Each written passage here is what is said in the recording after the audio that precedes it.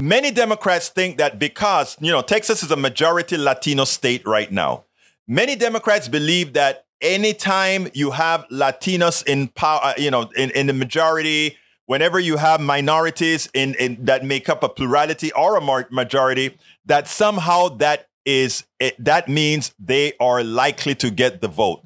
They could not be more wrong. And I can tell you this not from reading books or reading articles.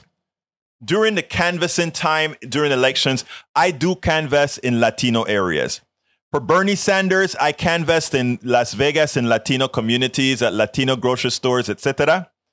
During the last election, I went into, I don't remember what ward here in Houston, to go ahead and do that. Bridge MCP, thank you so kindly for your support. She says, I may not agree with all right people say, but I would stop in the rain. But I would stop in the rain to change a flat for them. I believe they're good people, as I hope they will about me.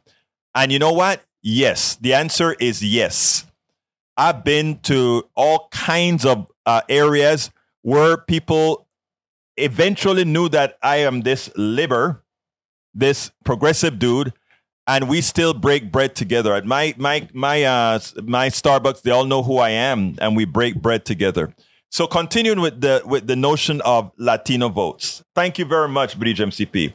Continuing with the issue with the Latino vote.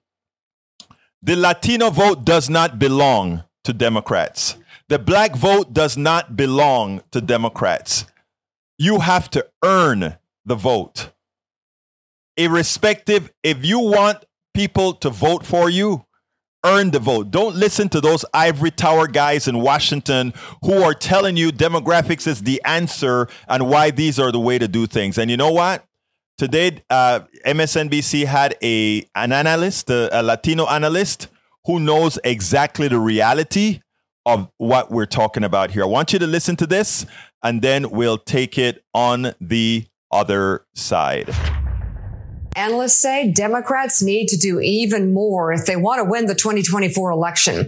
The Cook Political Report highlights a study that analyzes Latino voter trends in key battleground states. Amy Walter writes, quote, it paints a worrisome picture for Democrats who may be hoping that increased Latino turnout in 2024 will cement their gains in key battleground states. For years, the working assumption among many campaign professionals was that Latino voters stayed home in midterm elections, but showed up in presidential elections. As such, a district or county with a significant Latino population would perform much better for Democrats in a presidential year than a midterm. But Republican candidates can make significant inroads with these voters, especially if they put a full court persuasion press on them, while Democrats only engage these voters at the very end of the campaign. Joining us now, Communications Director of the Libre Initiative, a national advocacy group for Latino Americans, Wadi Gaitan. Thank you so much for being on. So, what is the state of Latino support for Democrats? Are Democrats losing Latino voters? Yes, they definitely are. I mean, the reality is I think many Democrats thought that voting demographic was baked in their favor. And what we're seeing is actually that more Latinos are actually identifying as independent, as swing voters. They're really willing to hear from both parties. It's important for Democrats to understand that this is a loss in the sense that before they could sort of count at these voters and these universes as sort of a get out the vote demographic, that towards the end of the election, they could just make that call and they would show up. But the reality is that is not the case. They're going to have to court the vote and they're going to have to work hard for it. So sort of give me a snapshot of the mindset here of the Latino voters who are deciding that they're going to be independents or may not vote Democrat. In that mindset, what are the issues that are drawing them away from the Democratic Party? Yeah, I would say it's a couple of issues. But one thing, when you talk to Latinos across the country, when you look at the polls, one of the biggest things is the economy. Inflation specifically has created a barrier towards the American dreams for Latinos. The American dream is more expensive for them. So they want to hear, what are the policies? What has the president done? And what is he going to promise to actually do when it comes to the topic of the economy? A lot of the polls also show that in general, Latinos view their trust towards Democrats as being the party that can actually deliver on the economy, that can deliver on issues like crime and like public safety, is lower than the trust that they have for Democrats. That doesn't mean that Republicans don't have barriers on their end, but these are also the barriers that Democrats are facing when it comes to courting that issue. Also, when it comes to immigration, Democrats have made the right promises, but have not been able to deliver on those promises for various reasons. But Latinos now view this topic as not necessarily the party that is going to be able to deliver.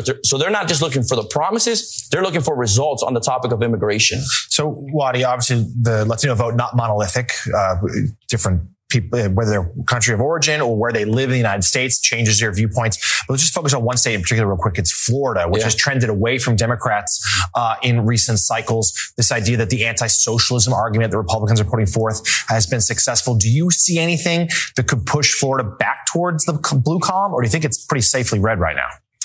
I think it's safely red, but Republicans have made a lot of work in that area. So if Democrats genuinely want to win over Hispanics across Florida, they're going to have a strategic, targeted approach. Right now, you're talking about that there's the distinct backgrounds, right? Orlando specifically, the amount of Puerto Ricans who have moved there in the last 4 to 5 years from the island, even individuals from areas from New York who have moved to Orlando, have to understand that this demographic is completely different than the Cuban population, Venezuelan and Colombian, in Miami. Also, in areas of South Florida, there is a growing Mexican population in the areas like Homestead. So not only is it coming to these groups, showing up early, but it's making the specific case of why these different groups should vote for them. Something that Democrats really have to do is go beyond, again, that traditional 4-year voter that only votes in presidential races. There's approximately 1 million Latinos who are turning 18 every year. That's projected to be for the next 15 years. These are U.S.-born Latinos. These are people who can register to vote. The case has to be made to them early on why. These folks aren't necessarily registering, again, as Democrat or Republican. Their party affiliation isn't their identity. They're going as independent. The case has to be made. And Florida is very unique because Republicans have made a lot of headway, and they've had the results to show for it. Okay. So as it turns out, it is imperative, if Democrats want the Latino vote, that they work for it. Get out of the ivory towers. Who makes you believe you know what the Latino vote is all about? Most of the times, they don't.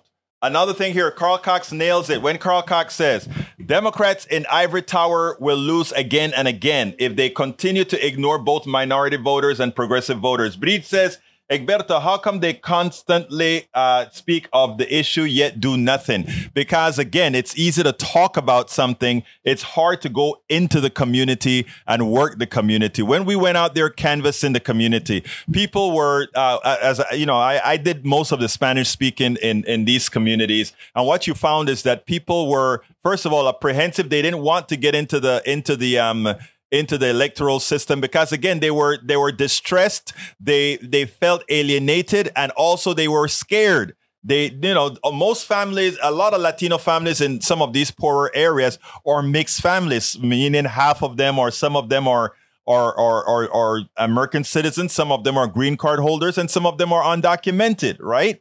It's a combination thereof. And then there's another thing about Latinos as well. Latinos suffer the same disease that many minorities have in attempting to move up forward. They look at, some get ahead and they look at those behind them as a problem because they hate that people are viewing them through the eyes of the new immigrants. It's a very complex dynamic. In fact, I speak to a lot of folks. I go around my town, and I talked to some of the guys that are cutting the grass or whatever. And one of the guys who had a crew, but he was undocumented, he looked at me and he said, "You know something, Egberto? You actually stopped by and talked to us and all of that. as we were speaking in Spanish. He said, the truth of the matter is the people that hurts us the most are some of our own Latinos who, number one, so I mean, there's a message from brother, the duck that quacks that says, you mean Latinos support cages for their relatives? No, they don't support cages for their relatives, but they don't mind the relatives of others in cages. Many times that's what you find. And it's a very complex dynamic that is self-hate, not wanting to be judged by the lesser of you, meaning the ones who have just got here or the ones who are not yet fully successful. The dynamics is amazing, and the Republicans, as usual, know exactly how to expand or exploit that